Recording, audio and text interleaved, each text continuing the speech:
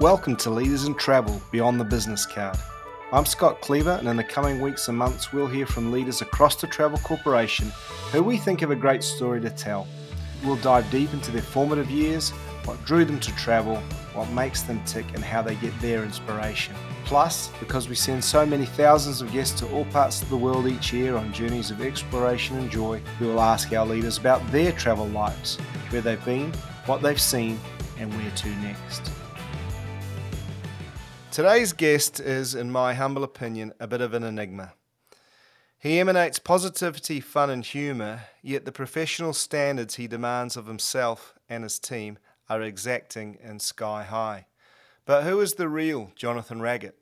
Hey, Scotty. It's a pleasure to be on this podcast with you, and thanks for the invitation. So the real Jonathan Raggett is a man that has been a hotelier now for 40 years. I went to school, I got some reasonable qualifications, and then studied at Westminster University to get a higher national diploma in hotel management. And a lot's happened since then. Well, JR, it is really brilliant to speak to you. I've been looking forward to catching up over the podcast because I really think that you've got a lot to share. So what we do on the pod is we sort of talk about those influences in your early life, what gave you that desire to join this industry, something that's been part of your life for such a long time. And then we'll talk about some of those experiences that you've had along the way. But as we say, Jonathan, for our housekeeping, you are the managing director of the Red Carnation Hotel Collection, a role that you've held for a couple of decades now. But we'll get to that. But if we go back to those early days in your life, I always thought you were a Londoner, but you can't be counted as a Londoner, can you? You were born northeast of the city, or is that up for debate? Well, yeah, I mean, my first 18 years was spent in deepest, darkest Chelmsford out in Essex, where I went to school and very much enjoyed my time. But being the age I have now, Scotty, it's many, many years since I even went back there now. So certainly I've been in London, lived in London longer than I lived there as a child. So yeah, I like to think myself as a Londoner, but wasn't actually born there. Well, let's go back to those early days and, your schooling. Were you a good student? Was that something that interested you? Yeah, I think I was a good student. I mean, I certainly wasn't an outstanding student. I wasn't top of the class when it came to academia, but I always wanted to be on the good side of the class. And I used to work particularly hard a week before the parents' evening, before my parents came and listened to what the teachers had to say. That's when I really put a lot of work in. So I was good, like most people, I think, on subjects that I enjoyed. And I used to enjoy the English side, the history side, less so the sciences. But yeah, I enjoyed school, and I was very active on all the sporting fronts. And I've always enjoyed sport, so was fully involved in the football and the cricket teams, and rather farcically, really, I was also the rugby captain at the school I went to. Not that I was the greatest player, but perhaps I had the largest mouth, perhaps I had the confidence, and I always put my hand up to do almost everything on the sporting front, and that's what I got from school and probably enjoyed the most. And I think, before I can finish on that, I think before I wanted to be a hotelier, I always wanted to be playing for my national side, England, and I always wanted to score the winning goal in a World Cup final. But as you get into your mid to late teens, you realise your limitations. So that idea left my head. But sport's important to me. And I mean, sport is something that is often used by people in a business context, and business people often use sporting analogies in what they do. Even going back to those early days, you talk about leadership of the rugby team or cricket, football. Did you feel that you were a natural leader at that time? Yeah, I think there was something in it that, I like to give instruction. I like to work extremely hard myself. It wasn't just a case of giving instruction. I was always the first one to arrive. I've always been very keen on timekeeping, always gave my best, always listened to instructions. And I think there were some skills that I learned as a younger person. When there was a penalty to be taken, I would never fear getting up to take a penalty. So, yeah, I had that self confidence and determination, certainly from a young age, which I guess looking back has had a bit of influence on my work career as well. One of the things that I've always said about you, and I even alluded to it in the introduction, is that you always seem to come across as, and I say this, partially respectfully because you're a good friend of mine, but as a cheeky chappy, you always seem to have a smile on your face. You always seem to have an energy. Is that something that you've always had? I find that, yeah, in management and friendship and all walks of life, I think one's got to have humility. I think one can't take oneself too seriously. We all make mistakes each and every day, and I think it's important to recognize that. Um, but I think you've also got to have some discipline. And I've been described by many people, and I kind of take this as a compliment, but I'm brutally competitive. Everything I ever do, I must be the winner. And my poor kids now, who are through their teens, never won anything because I had to win. And when I was a hotelier running a single unit, my hotel always had to be the very best. And I've kind of taken that on now to Carnation, where, as you know, we're up to 20 hotels now. And those 20 hotels all have to be the best. And it keeps me awake if they're not. And I take things very personally. If we get constructive criticism, which I think we should have done better at, it hurts, but it hurts in the right way. It hurts in that I really want to get it right and go back and do it. So when I have the humour and the fun, which I think is so important in life, it was never be misjudged for wanting to make sure things are done well. And there's an understanding we all make mistakes, but making them once is fine, but don't make them a second time. Yeah, that piece around taking those responsibilities seriously, but not taking oneself seriously is a fine balance. And I think at times we can get that right, we can get that wrong. But your days back in Chelmsford, which you've identified were a long time ago, possibly a very different part of your life. Do you think that upbringing, your family life, did it set you up for the success later on? Because the reason that I ask is we've spoken to a number of people who will be on podcast episodes, and some of them, the environment that they were from allowed them to thrive because they had that support, that nurturing, and respectfully, my words, not theirs. Some of them had an environment that they needed a motivation to get out from that environment. What was your story that led you to start on the journey that you're on now? Yeah, I mean, I had a very good upbringing. I had parents that loved me. I was the oldest of three children, three boys. So I've got one brother actually. He worked for Carnation at some point. Now lives in Australia. Another brother that stayed well out of hospitality. So I was the eldest of that. So I guess the eldest often takes a bit of responsibility. And something you don't know, Scott, because I don't really talk about it. But at the age of 18, I very sadly lost my mother through a brain tumor. So I suppose one has a huge wake-up call when you lose anybody, but your mother, arguably the most important person in the world at any time of your life, is it's heart-wrenching. So, 18, I was very much on my own, and I wanted to do a lot for her. I don't want to make this too tearful for myself, but I wanted to make sure that if she were here today, she'd also be proud of what I'm doing because most people, if not everybody, loves their mother. So my childhood was very comfortable and very lovely up until sort of 16. She became sick, died when I was 18, and that was on my own. So I wasn't living at home as a 20-year-old, 25-year-old being cosseted by a family still. I'd left. I was on my way and getting on with my career. And again, without wanting to delve in something that's obviously very personal to you, there's, I guess, if I speak generally, and when somebody has to endure that personal difficulty or personal tragedy at that age of their life, and obviously, and there's of course never a good time for that, but a particularly difficult time in terms of finding your own way in life. Do you think that taking that responsibility on through that adversity, because as we look at your career, which we'll speak about in a moment, you achieved a lot of those things in your career at an early age. Did it, for one of a much better term, was it the making of the man?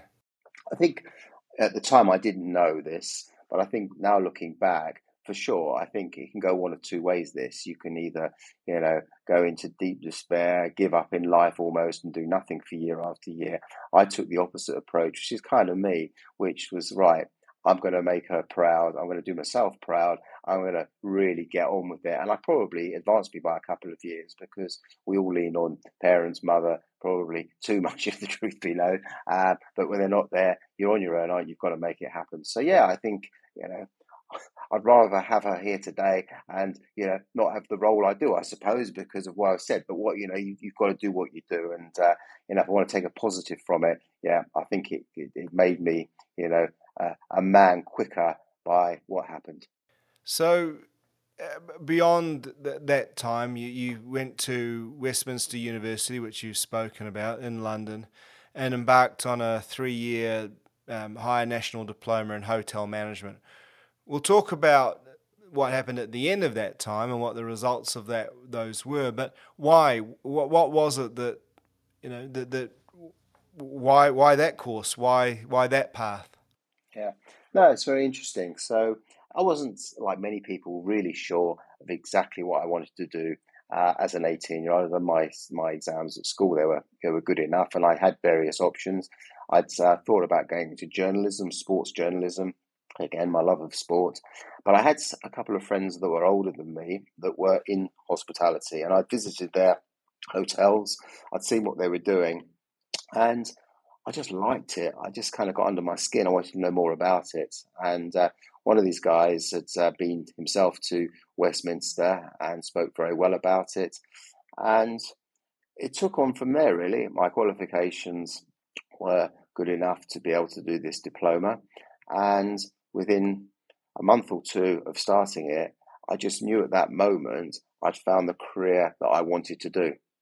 My guest today is the managing director of the Red Carnation Hotel, or Red Carnation Hotels, Jonathan Raggett. And JR, it really is brilliant to have some time with you today.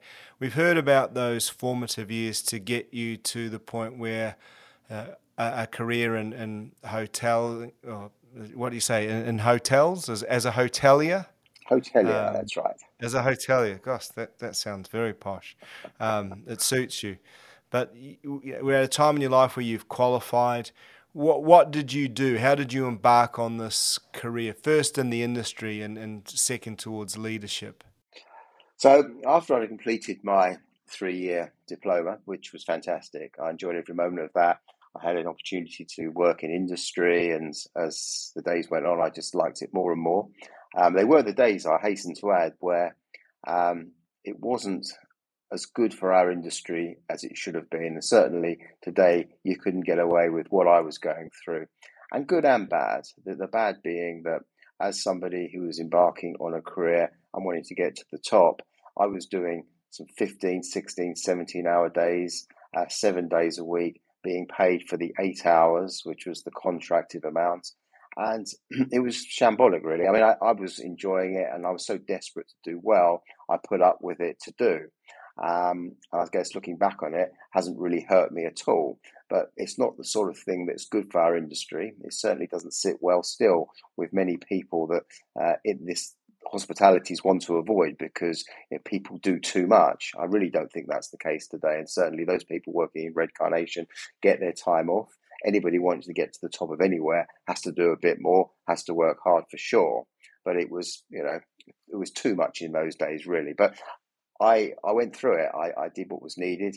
And I think one of the fantastic things about this industry, and I'm talking hospitality, I'm talking hotels, that if you have a very strong work ethic, if you care, if you're kind, it really is a fast track to get on within this business. And for people perhaps looking at a career, wanting to reach a management level, I say that if you get stuck in, you work hard, you've got some of the attributes I've just mentioned, by the age of, say, 35, you can be a general manager of a hotel in a 10, 15, 20 million pounds sterling revenue per year, running a proper business. And clearly, that's a much younger age than it is for many other industries. Before we talk about the your career, if you like, by date and experience. I want to just get you to explain that a little bit more, because when you look at, and we're not advocating for people not to have that balance in their life, none of those things, but I think it's an interesting point where almost what I took from that is, if it's going to be, it's up to me. So sometimes those things that we do, hopefully that we choose to do rather than are imposed on us, they can be, rather than a negative, can be, if you like, an investment in ourselves. Yeah, I think so too. I mean, one thing about the industry that I'm in is that if you've got the right attitude, you can get the job done. You know, we're not doing open heart surgery. We're not doing something that keeps people alive per se. We're doing it with generous hospitality and a kindness to make these things happen. And clearly, that isn't everybody. Not everybody has those traits. But if you have, and you're engaged, and you take each customer in the way they want to be treated, you're on the way to understanding what this business is. And I think the more you do of it, and again, as we both said before, the harder you work, the luckier you are. It will go from there. So, backtracking, if there's a 21-year-old now that comes out of Westminster with this qualification, they aren't expected to do 60, 70-hour weeks, but they are expected to work extremely hard and to care and perhaps do a few more hours. I'm just talking a few to make things happen. Because if you do that, you get spotted, you get recognized.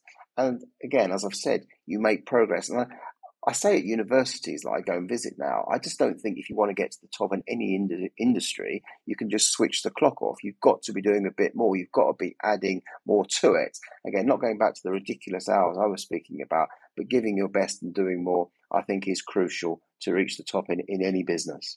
We're going to talk about you joining Red Carnation in a little while, but when you talk about those values, if you like, of application and hard work and looking after the customer, those are philosophies that we would have heard a number of times from Mr. and Mrs. Tolman. And did that make then your relationship with Red Carnation, obviously with their influence, one that you were able to, if there was alignment, can I say, that's allowed, that's with a whole lot of other people, has that enabled you to achieve collectively the successes that you all have? Yeah, I think it's a really good point there, Scott. And having joined the company, as you mentioned, more than 2 decades ago now, when I first starting and still continue to work for our president and founder, Mrs. Tolman, I'd never, ever, ever met a person that was so detailed and focused towards the customer. And, she arguably started something like CRM before it became an everyday word that people use. She'd know about customers coming back. She'd be keeping her handwritten notes about customers. She'd be wanting to know what each customer liked, what they disliked, to make sure on return stays she knew about it and she would write cards to them. I mean, an incredible lady, and certainly the views of Mrs. Tolman, of course, the great Mr. Tolman, absolutely aligned to where I was. And it was the first time I'd found a company that genuinely did what they said, because I'd worked for a larger company before, and the business was all about maximizing every single bit of revenue stroke profit every year. That was the only thing that mattered. And whilst at Red Carnation, clearly the business and making profit was very, very important, it was never ever going to be to the detriment of the brand and, more importantly, the mid to long term future. Sometimes you need to give out a little bit more to start with to get that loyalty, which brings more monies through there. And what you're saying is that nobody I've ever worked for, the Tolman family, Mr. and Mrs., have understood that better. And I've learned so much from them. I thought I knew quite a bit beforehand, but I know a whole lot more today. But they, and this is respectfully about your leadership and where you take influence, but it would be remiss not to acknowledge, obviously, a significant part of the guidance that you were given and the direction that you were shown. But Let's go back just a little bit to, you qualified, you've gone into this industry, and so there's a gap there. That are there things that you think are relevant in terms of your own development from that schooling, that education before your time at Red Carnation? And apologies with sort of toing and froing, but I just think, you came into Red Carnation in a senior role, but you didn't just get that straight from your education. So were there things that you put in place, those experiences beyond obviously working very hard? Well, I've got a bit of a contradiction going on because when I've got now some of our brilliant people on our management program, I always say to them, look, we'll develop you, we'll keep you, you stay with us, and you grow that way with us, and many do. But I did the opposite. What I did is I spent about a year, 18 months with any company after I'd finished my HND. I was a real gypsy. So I went over the UK, I went to France, I went pre-meeting or even knowing the Tolmans. I worked in Africa, Southern Africa. I just went out there and I was like a leech. I was trying to suck all of the good stuff and learn everything I possibly could from great people. What you tend to find when you do that is you also learn a lot of the stuff you never want to do as a manager yourself too. So for like 12, 14 years it was actually, I hopped about. People say, well, how can you do that for your CV? It didn't matter to me. If I wasn't learning, I needed to move on. So sometimes I stay a year, sometimes 18 months, never more than 2 years. And I've now got into a position where I've been in this company now for so long. I got that out of my system and I felt I learned what I could. But again, I think it's kudos and great credit to the Tolman family, TTC, Red Carnation, that it is such a fantastic company to work for that has also arrived at that. But one thing, and I think important for this conversation, is that if you go into hospitality, and you know this too, is one of the big advantages, or one of the things you can take away from this is if you want to travel, there can be no other industry like it, and it gives you so many opportunities to do that. So I certainly did that, and it's almost done full circle now because having gained the position I've got within Red Carnation now, I'm based in London, which suits me great, but I spend pre-pandemic, I should say, probably almost 100 days away from my own bed a year. So I've got the whole mixture of the travel too. So we move forward to a time, over 20 years ago, 23 years ago, so 1998 or thereabouts. You ended up having a conversation that changed your career path. It certainly changed the duration or your tenure that you were in your current jobs, or your previous jobs, had you alluded to. So tell us about that meeting, because you and I have shared this before, and I think it's a really neat story how you became someone in Red Carnation. Sure. Well, it's a story that I've dined out on an awful lot, and it changed my life in so many ways. But I was managing a resort property that Mr. and Mrs. Tolman used to come and stay at, and they were fantastic guests. They took the best suites. They spent great monies in our restaurants, and I just enjoyed them as a couple. They were great guests to have. So I got to know Mr. and Mrs. Tolman through their dozen or so stays they had whilst I was at this property. And Mr. Tolman asked the front desk at around 10 in the morning that he'd like to see me in his suite at 7 o'clock that night. That was on one of his stays. So I got the message, and immediately, I think as any hotelier, thought, crikey, what have we done wrong? What was the issue? Did he eat well last night? Is there a problem? So the maitre d' said, no, there's no problem. He had an exceptional meal and he left a very generous gratuity. No, he was very happy. So tick that box. The housekeeper, what's wrong with his room? No, nothing's wrong. So I panicked all day as to what it was, because he was an important guest, a man that I'd enjoyed and did enjoy looking after. What role were you in at this time? I was the general Were you managing the I was property? general manager of this property. Yes, I was the GM of the Right. property. That's right. So Sorry. I was the boss of this very, very nice resort property. So 7 o'clock eventually arrived that day, and 5 minutes before the hour, I went to the suite and I rang the bell, and Mrs. Tolman answered the door. And I went in, and there Mr. Tolman was, and he was, as we know, a very domineering man, very smart, and wanted to say what he wanted to say to me. So he asked me to take a seat in the suites, and there I sat. I think, what have we done wrong? Must have screwed up somewhere. To which he said to me, Jonathan. I said, yes, Mr. Tolman. He said, my wife and I, we like this hotel. And he said, I think I like you. So I said, oh, thank you, Mr. Toll. Well, I have to say, I like you and Mrs. Toll very much. He said, well, I want to tell you, he said, I'm going to be buying some hotels. And I've just bought the Rubens Hotel in London. And I need a manager there. So I'd like to offer you the job. And I was very happy where I was. And, there was all kinds of emotions going through me, excitement, fear. I didn't know quite what to say. So he asked me if I got any questions, to which I said I hadn't really. And then he told me that if I did a decent job at the Rubens, he'd build a hotel on Top Court 41. He'd then go back to South Africa and buy some hotels there. He was going to buy a hotel in Geneva. He was going to buy hotels in Ireland. He kind of plotted the next 20 years in his mind as to what he knew he and Mrs. Tolman were going to be doing.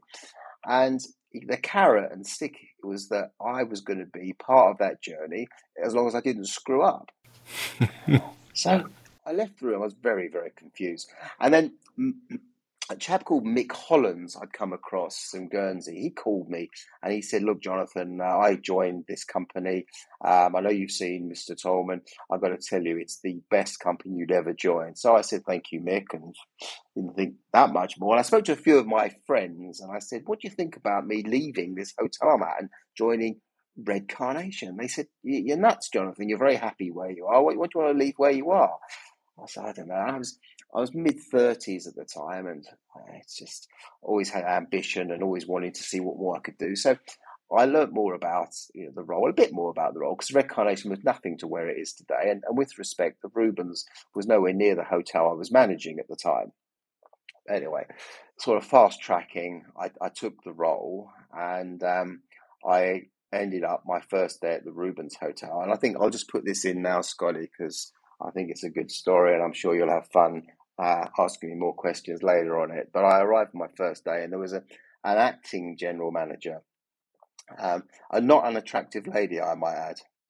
So I met her, and I gave sort of 20 minutes of Jonathan lecture that I'd been brought into this hotel. Things were going to change. We were going to do this, that, and the other. And I was a mid-30s.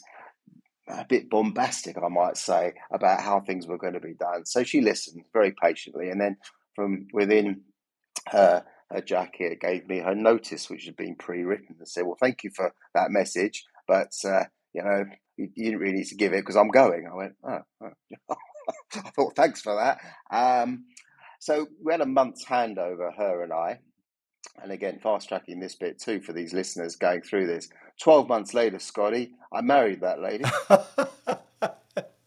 And it was 12 months. And then a year after that, we had our first child. So we're like 4 years married now, 2 children. So the Tolmans, gave me this opportunity to run what I think is one of the finest set of hotels in the world and give me one of the most amazing, wonderful ladies I could ever have found too. So it was quite good. And Mrs. Tolman often teases me about, Jonathan, it's not just the job. We found your wife too, which they did. Yeah, that's lovely. What a lovely story to share. That if I move on beyond, your story, if you like, I mentioned when I introduced you, and I mean this sincerely, you always seem to have, I don't know if casual is the right word, but this warmth and fun. And the first time I saw you talking to a member of your team, and the person with the greatest respect wasn't in a leadership role, but they, obviously they were doing a great job, and you were having banter with them, and I thought the risk sometimes when you have banter, certainly in the old way of leadership, is that somebody might not know that the next time you're not wanting to have so much fun. You've got something's happened and you've got a point to make.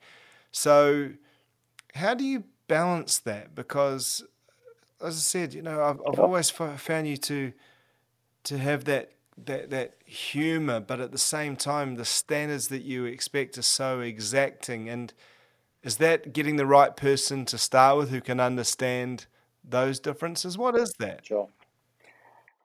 Well, I think if I look back and someone says to me, "What have been your successes at Red Carnation?" There's an easy answer to that, and that is the longevity of the team that work with me.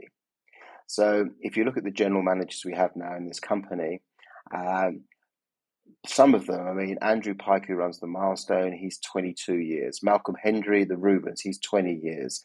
Dirk, who's at the Montagues, 18 years. Um, Adam, who's the manager of the Chesterfield Hotel in London, was the linen porter at the Rubens when I arrived there. He's now general manager of training development now. He does a great job there. Liz McGiven, who's my P&C manager, again, absolutely outstanding with people. She's now worked with me for 18 years. Um, my commercial manager, who'd worked for Sabre she was a bit like me in my younger days, never stayed more than a year or two. When she came for the interview, said, "I'll probably only do a couple of years because she's been with you 12 years now." So I have this knack of, I believe, giving this fun, giving this humour, which I think is important because I think it's, you've got to have that in any business, but letting everyone know exactly what I want to. And I think if I can just bring this in now on the pod, please, Scotty, because I think it's one of my successes as a manager, is that as night follows day, I give every one of my direct reports every 12 weeks a one-to-one. And that one-to-one is where we step out of the business and we talk about what you want over these next 12 weeks, what you're going to achieve, and as importantly, what I want you to achieve.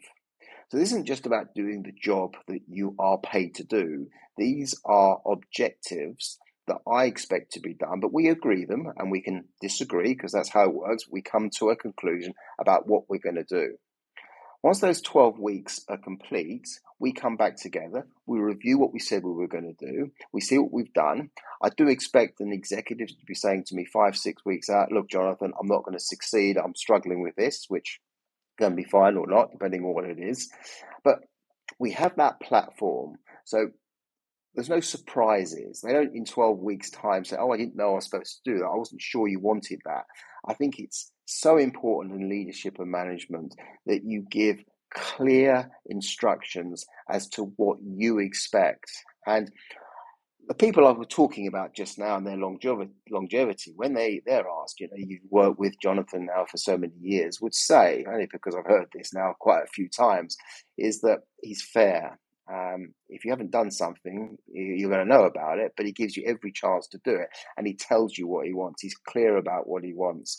And he'll move things to make things happen, but we all know what we've got to do. And I think so many leaders change their minds too frequently. You don't know where you are. There's an inconsistency to it. I fight tooth and nail to give these guys what they need. I'll give them every bit of support. They know that 24/7 I'm available for them because, again, I see them as work colleagues, but also as my greatest mates in some cases because we're doing this job together.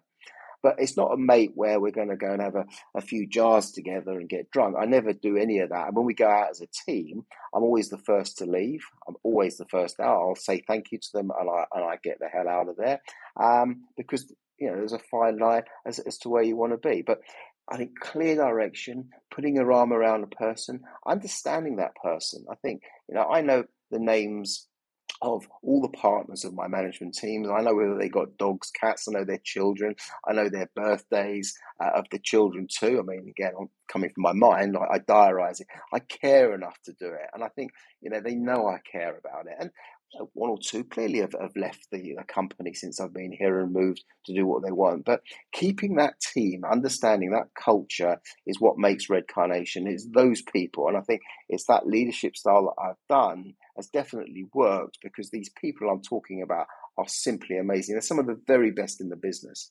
I want to ask a couple of questions that come from that because I find that really intriguing. Somebody that's listening to this may have aspirations to go into leadership. They may not have yet had that opportunity. And so when they may be listening to you, if you like, rather than sharing their requirements on somebody else, if I can put it that way.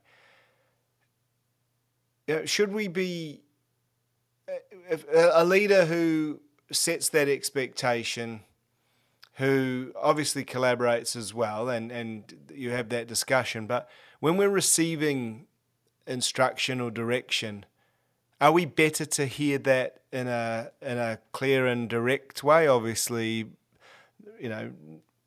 of course, that goes with the respect and the way that the message is delivered. But I feel sometimes for modern leaders now, for fear of offending, getting it wrong, upsetting, I think we sometimes do a disservice to somebody when clear communication, clear instruction, for want of a better term, delivered in the appropriate manner is actually a really healthy, positive thing for people to learn and develop themselves.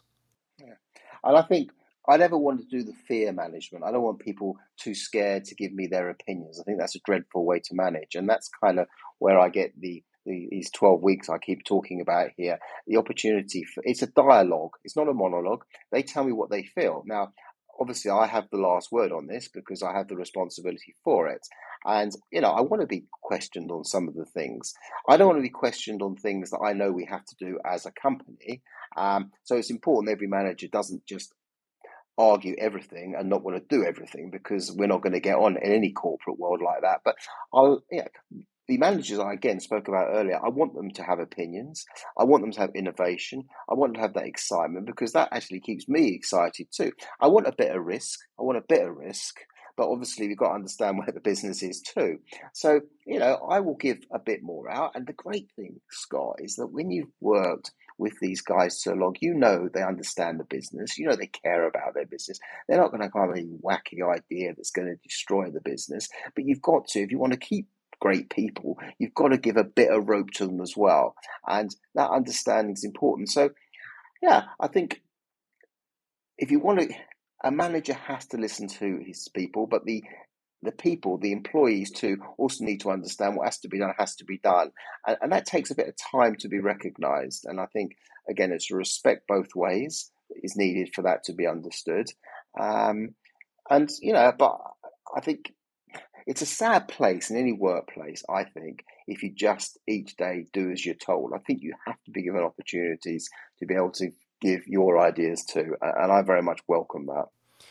If I talk about a slightly different part of the business, one thing that is really important within the travel corporation, but in society in general, is making sure that lots of voices from lots of backgrounds and life experiences are heard. And that has both a strategic requirement, strategic benefit, that a business has chosen to undertake that for reasons that are as varied as commercial to the right thing to do. And then also there's an organic diversity within a team, and that's fostered. Why is diversity so important within Red Carnation and within your leadership as well? Sure, there's a lot of very, very obvious answers to that, in that, we're clearly a much better company to embrace diversity throughout. The way that one person wants it, it's never going to be right. You need to bring the strengths of people through. And again, as you know, Scott, the Travel Corporation, and that includes very much Red Carnation, really do embrace all cultures. In fact, we work hard to make sure that we give everybody an opportunity to have that voice, to feel part of the team. And we haven't got there yet, but there's some horrendous recruitment issues going on in Europe right now.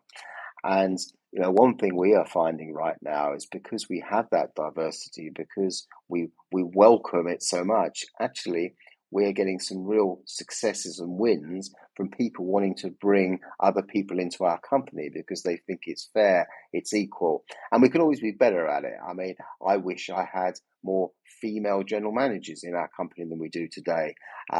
We only have two as we stand at the moment, but I would like to have more. But where I am proud is when it comes to my sort of senior executives and the assistant managers, deputy managers. We have a lot, again, a great mixture of people running those roles. And, I can look in the mirror and say that I always want the very best person to have that job, whoever that may be, at all. So again, to make sure we are embracing the whole diversity throughout our business. My guest today is Jonathan Raggett, and Jonathan, in the short time we've got left, I'd like to move beyond your life in travel to your travel life. We're drawn to this industry. You've mentioned this as we've spoken today, that it's given you great opportunity to see different parts of the world, to understand different cultures and places and peoples, which is a phenomenal gift that we should all be very grateful for, particularly given the last couple of years have made that far more challenging. But let's talk about your travel life. Do you have an experience that is a defining moment for you in travel? Um, well, I think I'm always going to sort of feel Africa is a bit of a defining moment in that I did a full circle in that I was working out here before I joined Red Carnation TTC, and I kind of come back now on a fairly regular place. I do absolutely love the country. I love the people. I love the beauty of the country. So for me, it is a place I enjoy spending. But again, as I mentioned earlier, I do really enjoy the worlds of hotels and feel very blessed that the Red Carnation hotels are global and get opportunities to go and visit. And I don't think it's so much the hotels anymore that I really enjoy seeing. It's the revisiting and seeing the people that are in those hotels. People that have worked for Red Carnation for 10, 20, 30 years, and you're going back and you're seeing them and they're proud of the jobs they're doing and they like talking to you. And I know it's a bit cliche, but it really does feel as though it becomes one big family when you go back and you see people and you feel you can do a little bit that supports and help their life. So me and travel, I think I love the traveling side of it, but it's the people that I enjoy seeing most in the different global regions that we have Red Carnation hotels. And I guess that leads on to a fairly self-explanatory next question. But what has travel taught you? Well, I think just quickly, because where we are in this world right now, February 2022, is that travel, as we know, can't necessarily just be taken for granted like it always was, and that it's actually now a privilege. And I think people need to wake up and really understand that much more so. And I do think actually going forward at hospitality, we're going to be super busy because I think there's going to be more people wanting to travel than ever to make sure they don't miss out and chances of this happening again. So for travel, and I've completely lost actually, Scott, what I was supposed to be saying. I just wanted to get that bit in No. first. What was I supposed What to what's say? travel taught you? Oh, well, travel's taught me that you become very insular if you stay in your own place and you're just around the same people and you do the same thing every day. Whilst a lot of people do that and they're fine with it. I just think it broadens your mind. You see so many different things. You can be yourself. You can learn from people. I love the idea of learning something each and every day. So it's about getting out there and it's about seeing these cultures, different people, and just trying to give back and support and help and get the most from it. And we're all on this land, aren't we, for a limited number of years, and you've got to get out there and do your very best. So yeah, that's where I see travel. And my last question about your travel life is, where to next? And then that doesn't have to be in a literal sense, but where's on the bucket list that place that you've got to get to? Well, I've got to get to New Zealand to see you, Scotty. I've never been in New Zealand, so that's very high up. And as you know, that was on my TTC there, my bucket list to get out. So I've never been to your great country, so I'd like to do that. I don't know, there are so many places that I still haven't been to in this world. So I'm now at a stage where I'm officially an empty nester. So my kids have left home, they're at university. So my wife and I hopefully will have an opportunity to do even more travelling now they're through their education. And I'd like to see Far East. I'd like to spend much more time out there. I'd like to spend time in India. There's still so much I'd like to see. The bucket list for me starts now, and I don't know how many years you've got, so you've got to get going. I'll just, if I can, I know it's not a question, I'll make my own question up on your pod if I can. But I've also got to a stage in life as well where I want to ensure that I'm giving back. This career has been so good for me, Scott. I mean, I'm towards my late 50s now, and I just want to say to people out there that if you're not sure what you want to do, and you've got the right credentials for hospitality, if you can have a life I've had within the hotel world, you won't regret it. There's not one bit I regret about coming into this business.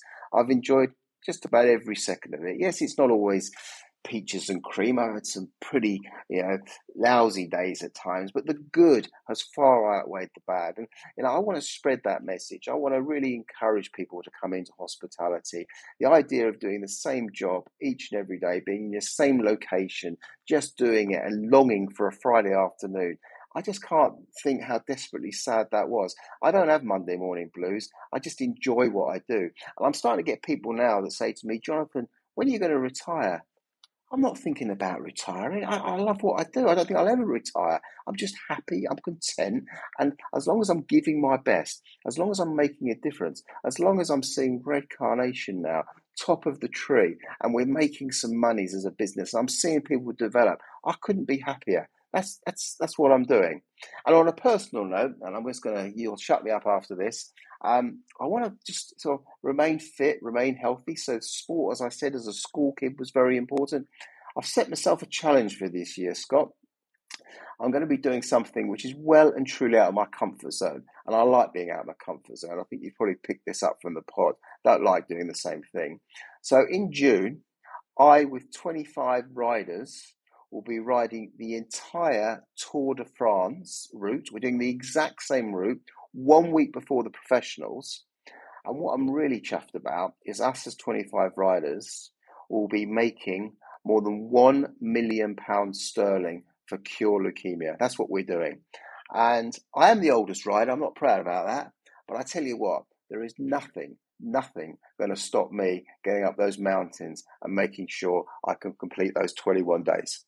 I think that's a phenomenal thing to do, and what a wonderful gift to be able to help support. And so that's a neat way to finish. The fact that you've already completed 9 marathons in your life, you are unashamedly one of the most competitive people that I know.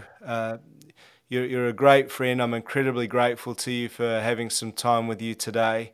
And for you sharing your thoughts as very much a leader in travel who's been prepared to go beyond the business card. So, JR, thank you very, very much for having the time with us today. Scott, an absolute pleasure.